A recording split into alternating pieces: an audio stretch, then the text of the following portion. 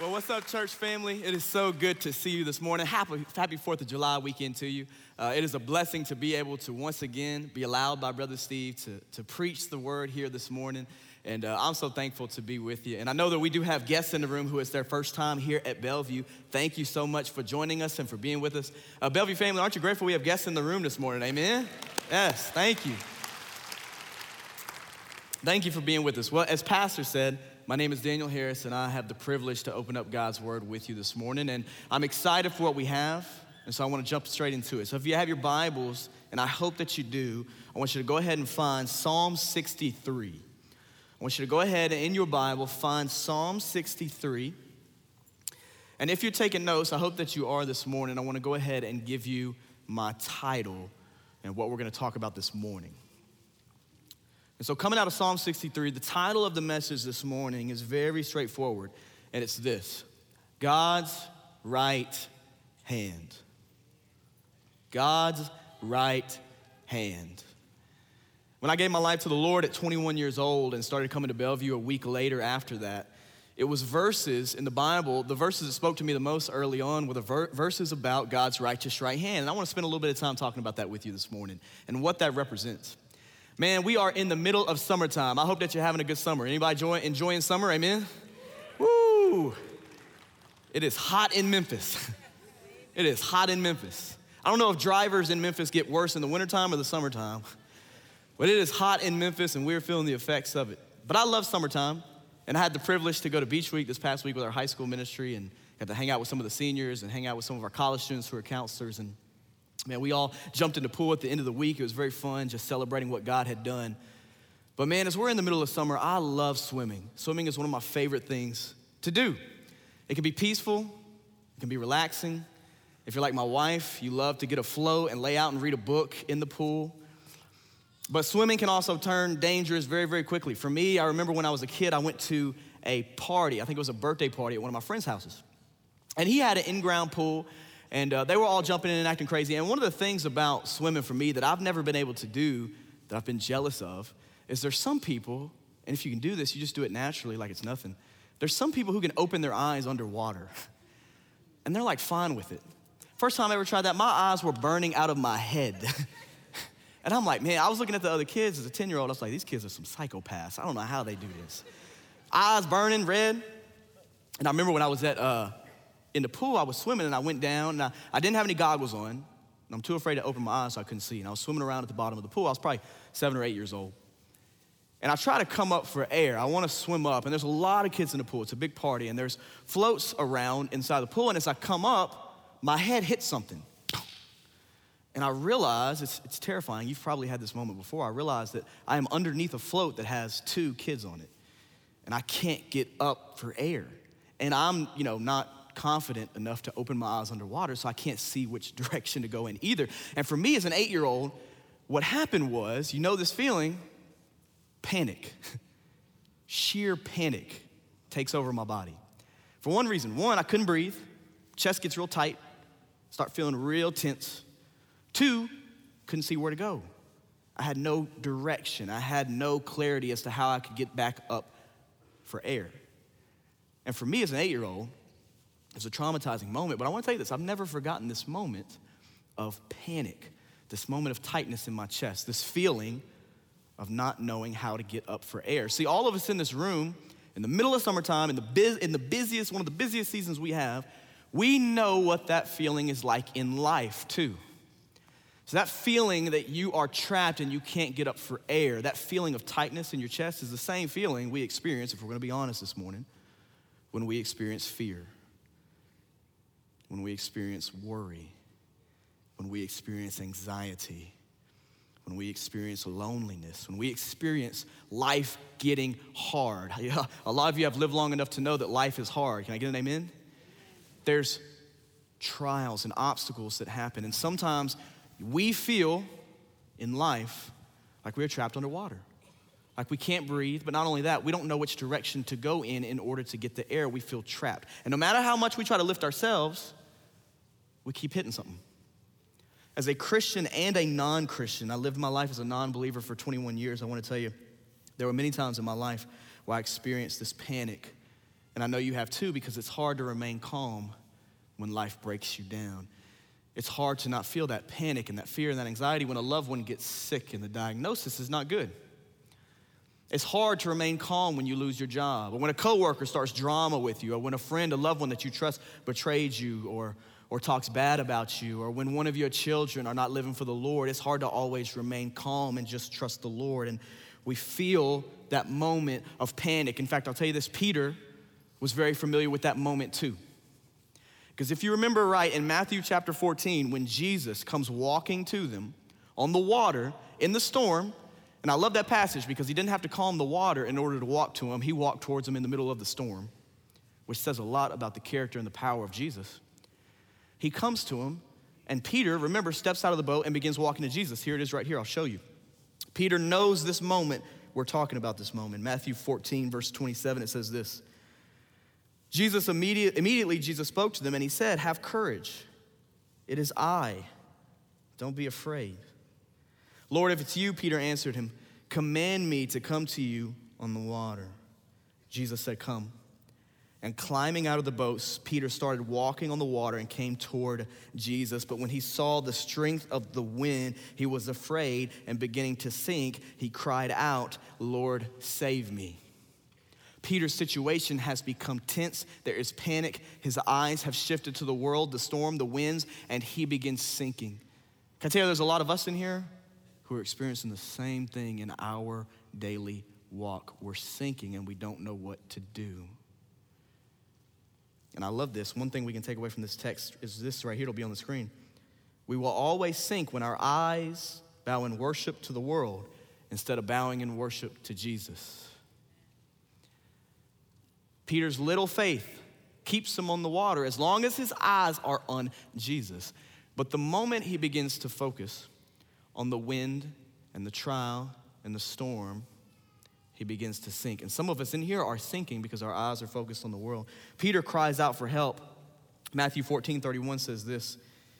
Immediately, Jesus reached out his hand, caught a hold of him, and said to him, "You of little faith, why did you doubt?" One reason I love this text is because Jesus grabs Peter with his hand when he is drowning. Now, church family, what I'm excited to talk about this morning is that this is a beautiful, beautiful picture when you realize how much the Bible talks about God's hand, specifically God's righteous right hand. It's one of the most encouraging, empowering truths to know about Scripture because Scripture talks a lot about it. In fact, God's righteous right hand is mentioned all throughout the Bible, and whenever it's mentioned, it at least, I'm just gonna give you three, there's more, it at least refers to one of three symbols that I'm gonna show you this morning that I'm very passionate about, that have impacted me very personally, and I pray impact with you, and I pray this sticks with you for a long, long time. Now, in Psalm 63, we find a Psalm of David when he's in the wilderness, and he's on the run, being chased and hunted by King Saul. He's experiencing a whole lot of trauma. He's in a storm, he's in a battle, he's in a trial. This is one of my favorite Psalms. And so look with me and let's see what David says in the midst of chaos, in the midst of a storm, in the midst of a trial. This is Psalm 63, starting in verse 1.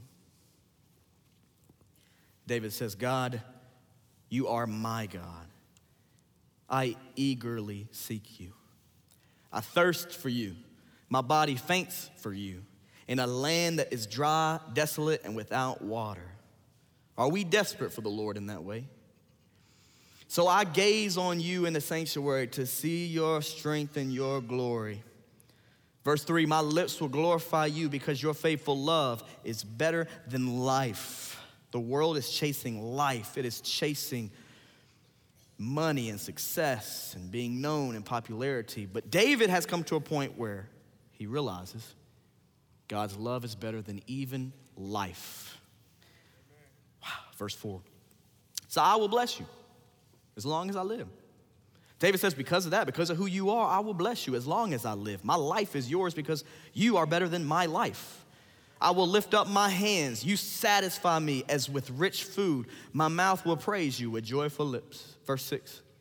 When I think of you as I lie on my bed, I meditate on you during the night watches. How many of you know some of the greatest temptations from the enemy come at 2 times of the day, as soon as you wake up and as soon as you go to sleep?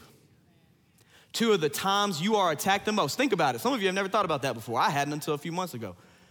For a lot of us in here, most of our spiritual warfare, a good amount of our spiritual warfare happens the minute our eyes open and as soon as we try to lay down and go to sleep. Because the enemy knows if he can get you the moment your eyes open, if he can get you away from God in the morning, he can get you to live for yourself instead of God throughout the day. And when you lay down at night, what goes through your mind? Is it the goodness of the Lord and how good he is, or is it worry and fear and anxiety and all the things that attack us? David realizes that. He says, I meditate on you during the night watches. Verse 7, because you are my helper, I will rejoice in the shadow of your wings. And then verse 8, I follow close to you. Your right hand holds on to me. Not only that, but I couldn't do a message like this without cross-referencing Isaiah 41:10, of course, which our pastor is walking through the book of Isaiah right now. Isaiah 41:10 says this so beautifully, fear not, for I am with you. Don't be afraid, for I am your God. I will strengthen you. I will help you. I will uphold you with my righteous right hand. Let me give you 3 things God's righteous right hand represents. Let me give you number 1. Number 1 is God's right hand offers protection.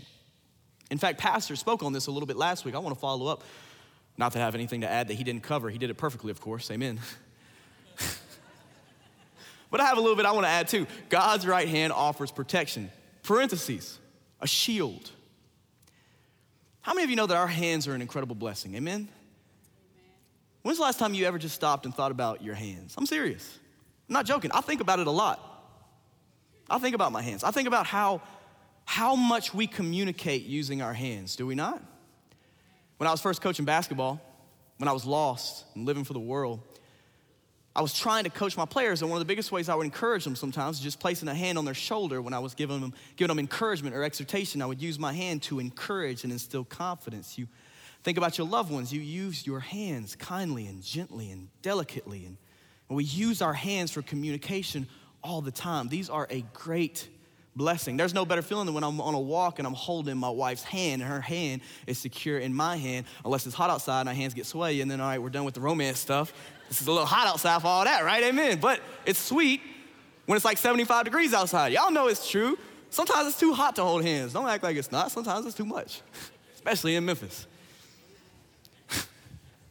We use our hands for communication all the time. I want to tell you this, though. As great of a blessing as our hands are, God's right hand is an even greater blessing than ours. God's right hand, when it's used all throughout Scripture, symbolizes so many different things that are so incredible. And the first one I want to talk to you about is protection. Now, David has people trying to kill him, which is something David's experienced a good amount of times. David had his trials. David had his battles.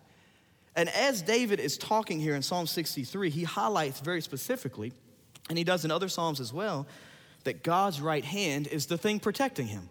I love some translations of Psalm 63:8. Some say, this ours says, I follow close to you. Some say, my soul clings to you. You imagine that picture.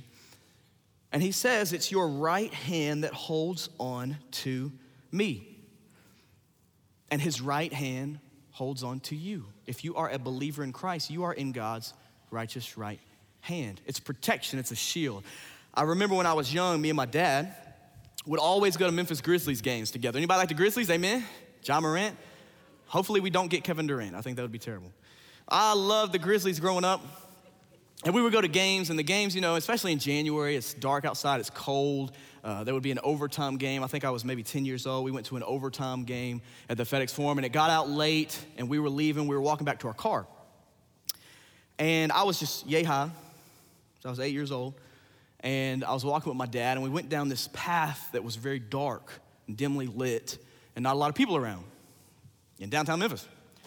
And we get to this path, and then there's this guy who's causing like a fuss. I remember little details here and there of the moment. I don't remember a whole lot of it. My dad could tell you better. But he had been drinking. He was causing a scene. He was being loud. And for me, I was terrified. I was terrified of this man. I'm yay high. He's a big dude. He's acting obnoxious, and I don't know what to do. And I can remember it like it was yesterday as me and my dad were leaving the FedEx Forum. The man's over there, I'm walking with my dad's right here, and I see this man, and I'm terrified, I'm scared, and I'm worried. And this is all my dad does. You'll remember a moment like this of a loved one. All my dad does in this moment when I'm terrified is he takes that big old paw he had. To me, it looked gigantic. It's a normal sized hand. I don't think he has like a dysfunction or something. Like, you see my dad, it's like massive. No, it's a normal hand, but for me, it looked massive. And he reaches out, and I'm right by his side, and this is all he does. You ready? This is all he does. He goes, and he sweeps me right behind him. So I'm walking in between him and my problem. Can I tell you, I've never felt more safe, I've never felt more protected, and I've never felt more loved. Some of you don't feel safe, you don't feel protected, you feel at risk and at danger. And it's because the problems in your life, you are still taking them on face on. You have not allowed God to get in between you and your problem. Amen. See, that man didn't want nothing to do with my dad. My dad's tough. I love my dad. My dad's my hero. He's gonna fight for me. There's no problem in your life that can stand face to face with God, not even close. Do you realize that? Do you know that the enemy fails miserably to ever come close to Jesus Christ, to God? That it's not even a competition? That when you trust the Lord for protection, there is nothing that can get through to you because he holds you in his righteous right hand. I'll tell you this though, let's go back to the elementary teachings of a shield. If God's right hand is a shield, let me tell you this. In order to be protected by a shield, you have to get behind the shield. A shield is no good to you if you're standing out in front of it trying to be seen. You're gonna get hit. See, the only way, it's elementary, I know, but we don't practice it. The only way to truly be protected by a shield is to realize that you can't protect yourself. You gotta get behind something that can protect you. And the only thing that can do it is the righteous right hand of God.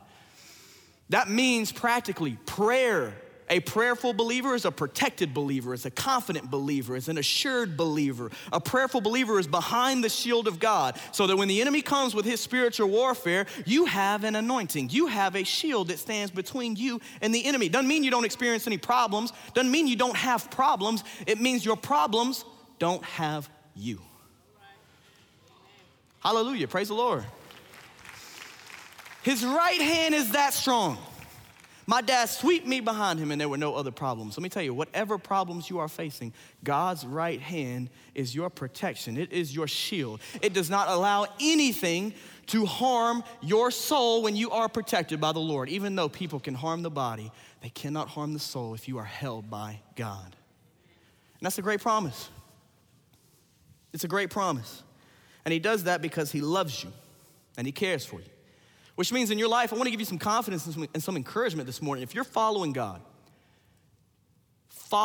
if you are obeying God, that means you are actively behind God, which means you are protected.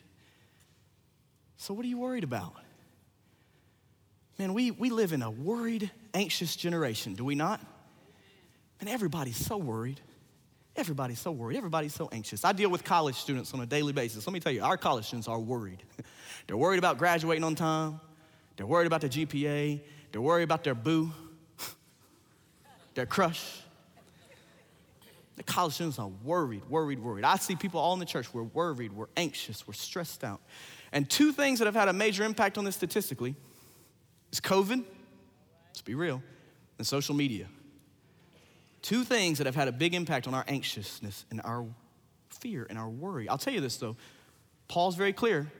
In Philippians chapter 4, he says this. Paul says, starting in verse 6, don't worry about anything. Brother Steve always says, I looked up anything in the Greek and it means anything. Don't worry about anything, but in everything, through prayer and petition with thanksgiving, present your requests to God. And look at this. And the peace of God, which surpasses all understanding, will guard your hearts and your minds in Christ Jesus. Can I tell you, a worried heart is not a worshiping heart. And this is something I've walked through all throughout my testimony. I've had counsel, I've had prayer, I've had scripture. I've understood and coming to understand every day that a worried heart is not a worshiping heart. It's not worshiping the Lord, that is. Now, understand, as we see David in a trial here in Psalm 63 and all throughout his life, understand this. Fear is very different than worry and anxiety. Walk with me for a moment on this. Fear is very much about the present, okay? When you experience fear, that means that you are experiencing a present danger. With worry and anxiety, though, those don't deal as much with the present, those deal more with the future. See, worry and anxiety is more concerned with, I might be in danger down the road.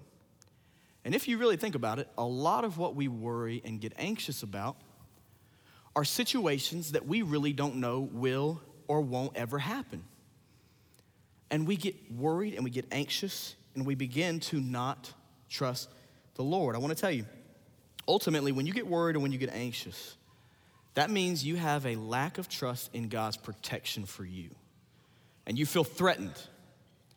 You feel that there is a threat. That's why Jesus says in Matthew chapter 6, if you think about it for a moment, when Jesus gives in Matthew chapter 6 the cure for anxiety, do you remember that text when he says, don't be anxious about anything? When he gives the cure for anxiety, right before that, this is what he says. Let me show you what he says right before that. In Matthew chapter 6, verses 19 to 21, it says this.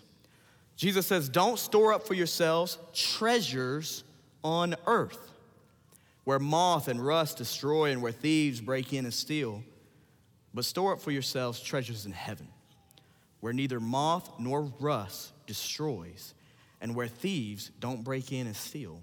And then verse 21, look at this. This comes right before, just verses before the cure for anxiety. It says this, for where your treasure is, there your heart will be also.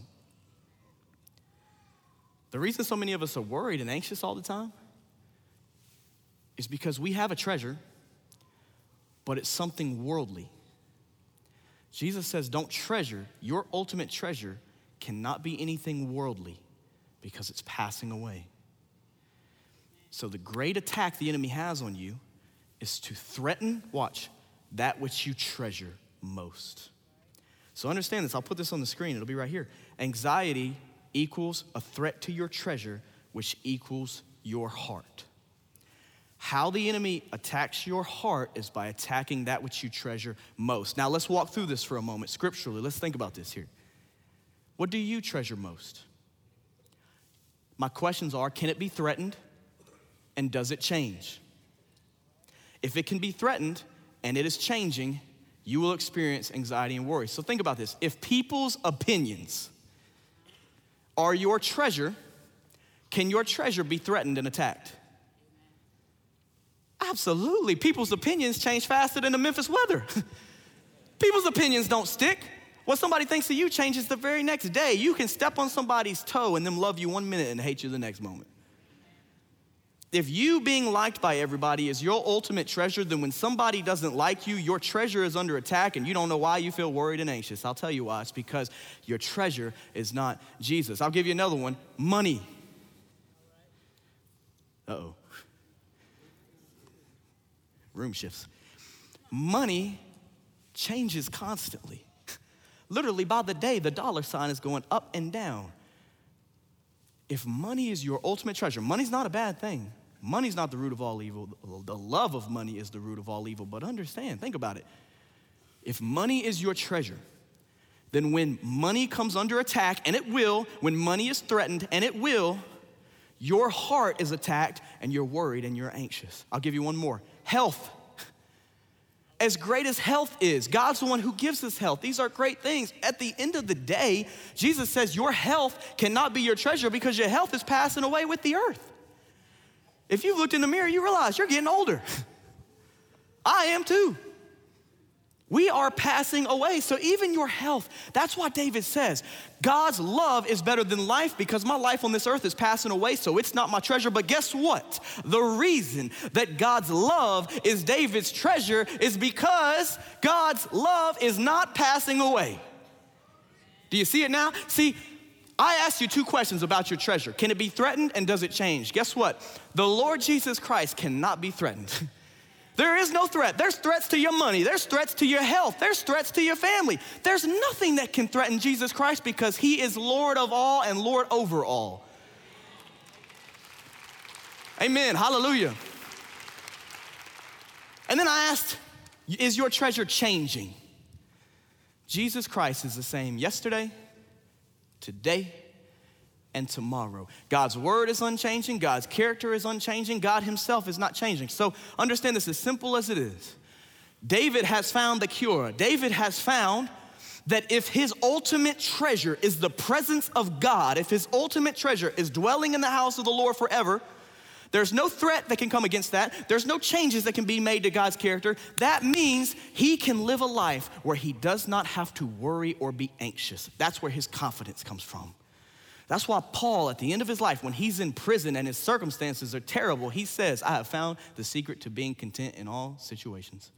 It's because his treasure is Jesus Christ. The reason, so take all that and here we are. The reason we live in such an anxious, worried generation, believers and non-believers, is because not only do we not truly treasure God's presence, we don't really desire it that often. Myself included.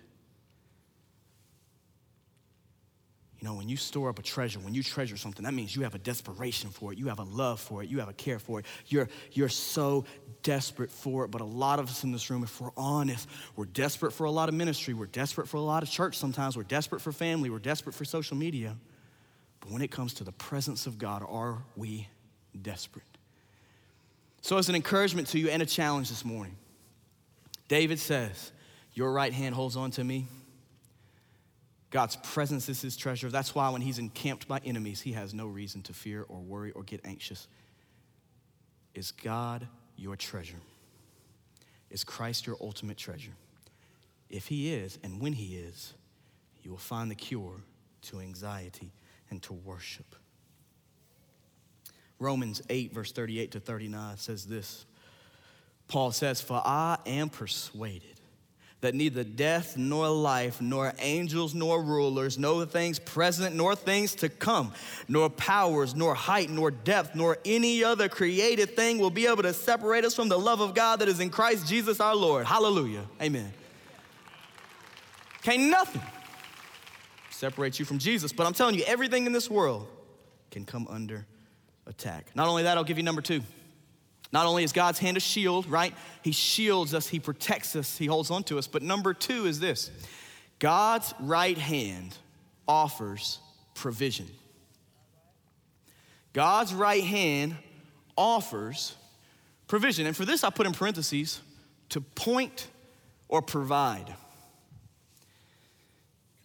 Provision simply means to supply or provide something. And whenever you see God's right hand in Scripture, it often represents direction, guidance, him being our provider.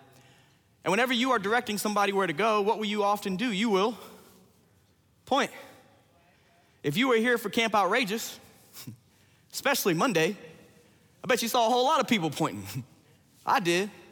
Pointing for classrooms, pointing for the worship center, pointing for children, pointing all over the place. We use our hands to point and guide and lead people and help them find where they need to go. And I want to tell you, that's how God is interacting with you every day if you'll listen. That God's voice will be a one behind you saying, this is the way, walk in it, whenever you turn to the right or to the left. That God is speaking, and God is pointing, and God is guiding, and God is directing. And it might not be on your timeline, it's on his, but he is guiding you, he is pointing you. And I want to tell you this right here. A believer that isn't living in God's word is a believer that isn't listening for God's voice. Many of us want to hear the voice of God. How it begins, that very first step, is to live in God's word, living in his presence, having a life where we desire him, even in the middle of summer. Because when you're in his word, you'll begin to hear the voice of the Holy Spirit in your life, right here this morning. Those questions you have, you'll begin on God's timeline to get answers to them. In fact, throughout Scripture, we see the Holy Spirit speak to people through promptings and impressions on people's heart, literally pointing where to go. Galatians chapter 5, verse 25 says this, if we live by the Spirit, let us also keep in step with the Spirit. I love that word step, because it's this imagery of like dancing. When you're dancing with someone, you have to be in line with them and in step with them, or else you start stepping on each other's toes. Paul says this beautiful imagery that when you're in step with the Holy Spirit, it's almost like dancing. Now that makes some Baptists a little nervous, but it's like dancing. That you would be so in sync and in tune with the Holy Spirit that you would literally be moving and guided and walking with the Holy Spirit. That's what Paul's painting an image of. Not only that, but Jesus refers to the Spirit as the counselor and the helper. In John 16, verse 13, I love this verse. Jesus says this, when the Spirit of truth comes, he will guide you into all the truth. For he will not speak on his own, but he will speak whatever he hears. Look at this. He will also declare to you what is to come. If you want to know where God wants you to go, start by listening to him. Listening to his word, praying and asking that he would speak. And I'll tell you this, the more you repent, the more sin you get out of your life, the clearer God's voice becomes. It's amazing. If there's a blockage, if you feel like you can't hear God, there might be some sin in your life that you haven't dealt with. And this isn't in my notes. There may be something in your heart or in your life that God's calling you to repent of and get rid of before he really gives you that guidance, that wisdom, that direction that you're looking for. I've been there so many times where I had to humble myself. But not only does God's hand point, God's hand provides. You think about somebody opening their palm to you and handing you something, meeting a need you may have. Me and my wife, Hannah, a few months ago now, were at a friend's house, and we were finishing up. It was nighttime. It was about 10 o'clock, 10:30, and we were getting ready to head home. And I've been having a lot of car trouble, man. I don't know about you, but my car been breaking down. My dad's a mechanic, so I keep taking it to Pops. He keeps sending it back, just keeps on breaking down. It's one thing after another. I gotta get my turn signal fixed now. It just keeps on happening. The ignition's coming out every time I take my key out. I don't know what's wrong with this thing. But it's something. I still love my car, though. Grateful for it. I'm serious. There's been times where I had to write down, I am grateful for my car, because there's some people that don't have a car. And when people don't have a car and they hear you complain about your car trouble, they're like, get over it. Yeah, amen. There's one right there. Somebody was like, man, I've been waiting for this forever. Amen. I've been having car trouble, man. It's not fun. It always hits at the worst time. We were leaving my friend's house, and as we were leaving, they handed us an envelope. Literally like this, they handed me an envelope. They said, here you go. I didn't think anything about it. I put it in my pocket. We left. We went out, got inside the car, started driving home. It was about a 30-minute drive from Oakland. So late at night, and as we're driving, we realize more car trouble. It hits.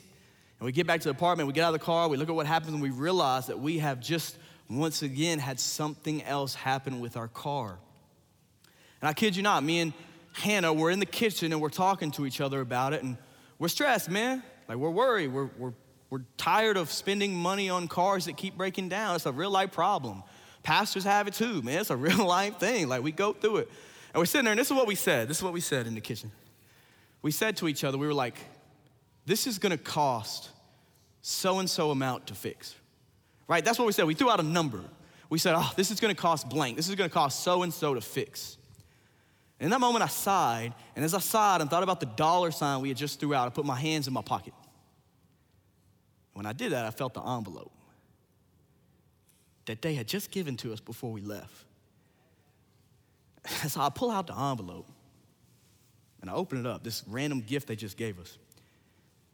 And it's the exact amount of money as a gift that we just said we'd have to spend to get the car fixed.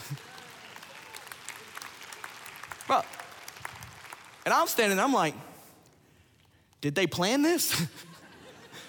Like, did they do something to the car? And like, we're gonna be a good Samaritan, you know? Like, I was like, how in the world? I was like, this is so trippy. And it didn't click in my brain first, like, wake up, dummy. This is an answer to prayer before you even prayed the prayer. My wife looks at me, she goes, there God goes again, showing us that we're in control. And it was this moment where, praise the Lord for somebody hearing the voice of God and just obeying by blessing us. But I'll tell you this, God met our need while we were complaining before we even knew we had the need. There's no way they knew when we were leaving we were gonna have car trouble. They just felt an impression by God and they obeyed. And can I tell you that God is that good that he uses his righteous right hand to provide for you often before you even know there's a need. Before you even know there's a need. And sometimes he does that. Sometimes it happens and it's amazing, it's encouraging. He just affirms you. Me and Hannah are walking around like, man, God got us. You know, we got a new pep in our step, like God's good. And sometimes the greatest thing he provides, the greatest thing he does is not money, which is passing away. It's not a car. Sometimes when you're down and out and you're in need, sometimes the greatest thing he points you back to is himself. that it's not always about the food, the clothing, the roof. That when you're in need, sometimes the greatest thing all he does is just remind you and gives you, hey, you have me. Amen. And in your trial, if you have me, at the end of the day, if you don't have food, water, and clothes, if you have God, you have enough. He's got you. Man, hallelujah. He provides for you with his right hand. He points you back to, he provided, we're gonna talk about this in a minute, he provided Jesus Christ on the cross. He offered up Jesus Christ to die for your sins and then rise from the dead 3 days later so that you and I have hope, new life. He provided Jesus. He sent his son down. If he has provided for your soul for all eternity, I guarantee you he will provide what you need here today. The question is, will you and I take the offering of what he's given us? And the very first thing is who he is and his presence and his son, Jesus Christ. He is pointing you, he is guiding you, he is providing for you, he is protecting you, he is shielding you. His righteous right hand is active. His word is sharper than a double-edged sword. He's moving. Philippians 4, verse 19, Paul says the exact same thing.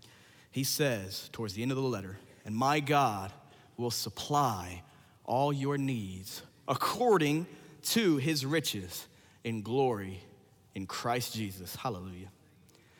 That God provides. That God provides. Where's your, before I give you number 3, where's your application yet? Some of you are under attack, you're in a storm, you're sinking like Peter, and you just need to get behind God's shield. You need for Jesus to grab you by the hand and pull you up from the water. What's your application in the middle of summer on 4th of July weekend? For some of you, you're trying so desperately to figure out where to go with your career and your calling and your job and your future and your marriage. And if you would turn to God's word, he will point and guide you in the direction he's leading you. Some of you have a real deal problem, like a real deal issue where you need God to supernaturally provide something for you. I want to ask you, if you need something supernatural, are you willing to pray supernaturally? Pray. Ask and it will be given. Seek and you will find. Knock and it will be open. God tells us to pray and he tells us to pray persistently. What's your application so far? Where are you at? Where is God speaking to you? Because I have one more for you.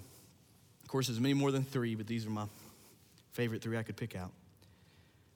Number 3, God's right hand offers promises.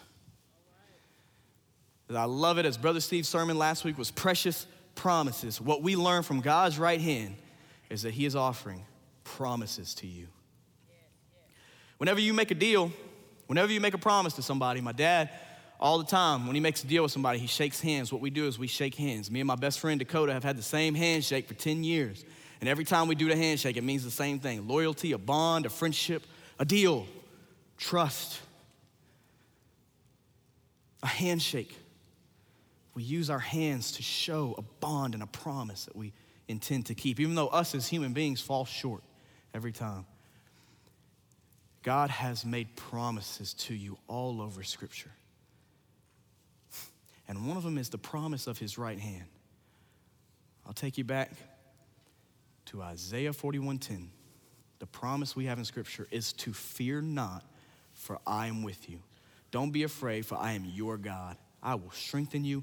I will help you. I will uphold you with my righteous right hand. He makes a promise. Not only that, but if you go back to Psalm 63 and you look at David's words, starting in verse 7, David says this: because you are my helper, I will rejoice in the shadow of your wings.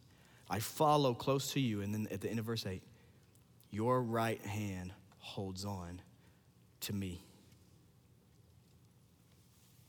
The greatest thing God has offered you and promised to us is salvation. That we are always so focused on this world and our daily lives, we don't think about eternity and how that's what we're called to live to. But that if you're a believer in Christ, understand this: you have a promise that God is going to bring you to heaven, that Jesus is preparing a place for you. In his Father's house are many rooms, that when you die, at the end of your life, you have a promise as a believer in Christ that because of Jesus' shed blood and resurrection, when you enter the gates of heaven, your name is in the book of life and you have a home for all eternity.